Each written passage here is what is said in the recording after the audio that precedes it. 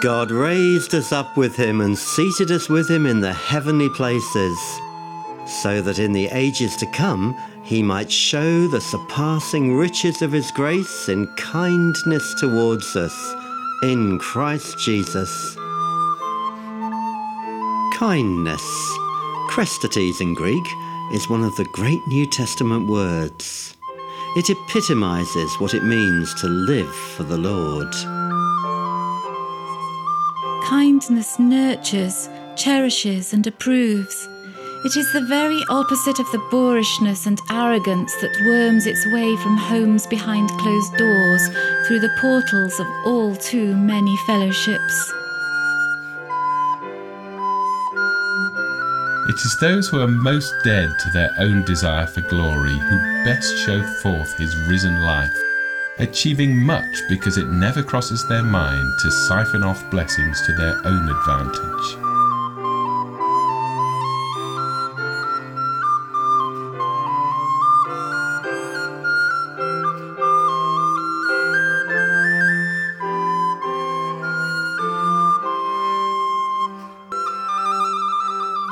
Lord, as the pressures mount, it's so easy to adopt a stance that puts other people down with a steely glance or disconcerting word.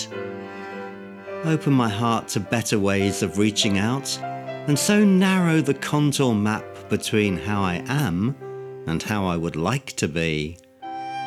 Take whatever action is required to fill my heart with this loving kindness. Root out the poison of unkindness until each spiteful word is put to flight. For although our ultimate transfiguration will occur in the blinking of an eye, inner transformation does not come overnight.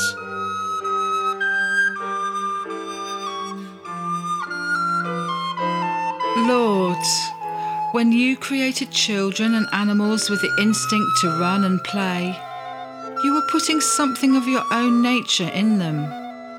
We leave the hue and cry now to inhale fresh air, for from a wise mind comes wise speech. Kind words are like honey, sweet to the soul and healthy for the body.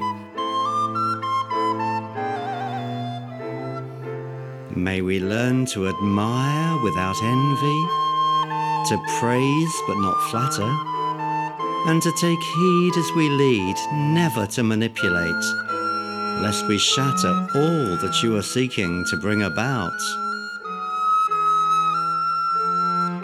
You treasure our efforts to make our words as seasoned salt. Calm and comfort our tempest-tossed souls, that we may apply the timeless balm of kindness. Then we will be a crown of glory in the hand of the Lord, and a royal diadem in our Father's house.